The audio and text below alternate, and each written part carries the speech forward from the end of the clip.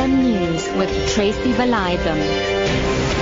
1 o'clock at afternoon. South Africa's economic challenges have seen it being downgraded to one notch above junk by ratings agency Fitch.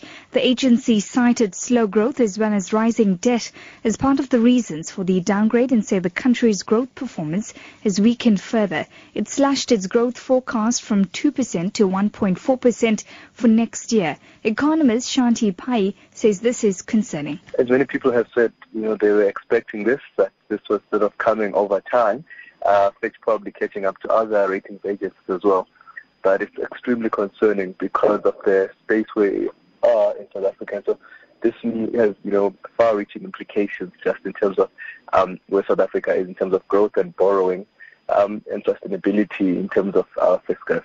Small Business Development Minister Lindiwe Zulu says former President Nelson Mandela would have condemned the recent terrorist attacks in France and other countries. She was speaking after participating in a commemoration peace walk at Qunu outside Mthatha in the Eastern Cape. Zulu says Madiba would have been part of leaders that are seeking peaceful solutions to emerging conflicts. Whatever happens today in the world, which is very unfortunate because the wars that are ongoing right now are things that I know as a matter of fact Madiba would have worked towards creating peace. He would have been part of the leaders of the international community leading in pleading for peace, security and stability in the entire wide world. Excellent weather conditions and a weak rand are expected to see a record harvest for grape farmers at the Uppington region in the Northern Cape. The rand is at a low against the US dollar and grape farmers might just benefit from this. Farmer Gotch van der Kolf. I think for Uppington as a region, we are built on agriculture, and the extra volumes will mean extra money. And not only on the table grapes, I think the raisin industry also. If we can get harvest, it will mean a lot of income for our whole area, which would benefit us a lot.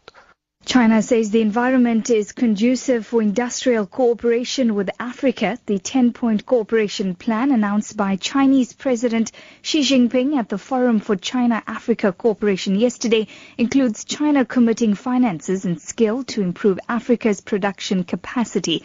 Some of the $60 billion announced at the China-Africa Summit will go towards industrialization.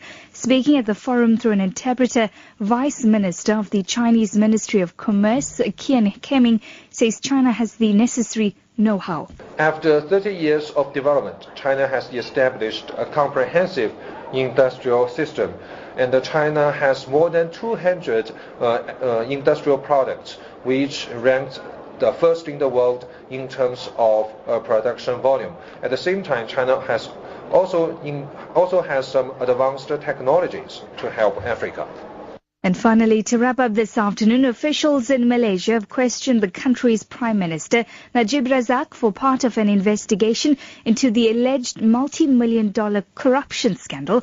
Razak denies any wrongdoing. The BBC's Jill McGivering reports. In a statement, the Anti-Corruption Commission said the interview in the Prime Minister's office lasted for more than 2.5 hours.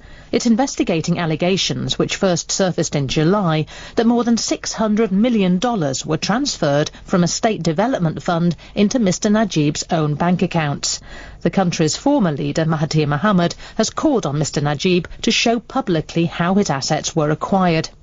Your top story at 1, South Africa's economic challenges have seen it being downgraded to one notch above junk by ratings agency Fitch. And that's a wrap of news at 1. I'll be back with more news at 2.